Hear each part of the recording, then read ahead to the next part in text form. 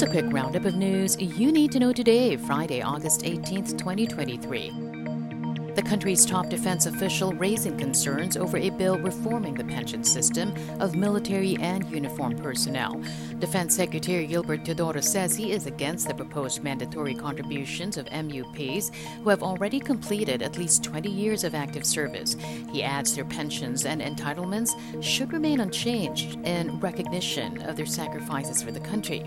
The substitute bill approved by the lower house requires those in active service to contribute 5% of their pay during the first to third year of the MUP pension reform implementation. The contributions would increase in succeeding years. Finance Secretary Benjamin Diokno earlier warned the next administration will face a huge problem if government fails to overhaul the MUP pension system.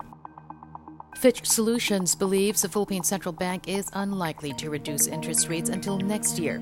On Thursday, the BSP kept the benchmark policy rate at a 16-year high of 6.25%. Fitch says the central bank would have to keep rates high to fight the possible effects of the El Nino phenomenon, which is projected to worsen by as early as the fourth quarter. Fitch Solutions adds efforts to stabilize the local currency will also be affected by a rate cut. Airfares set to become more expensive by next month. The Philippine Civil Aeronautics Board has raised the fuel surcharge from the current level 4 to level 6 beginning September. Passengers will have to pay surcharge rates between 185 and 665 pesos for domestic flights. Those flying abroad will see a bigger rate hike ranging from 610 pesos to over 4,000 pesos.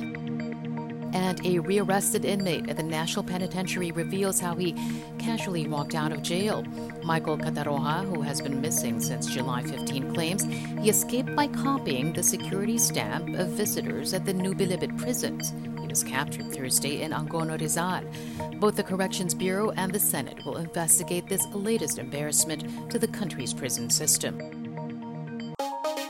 And that's your latest news alert. For more stories, go to news.abs-cbn.com and iwanttfc.tv.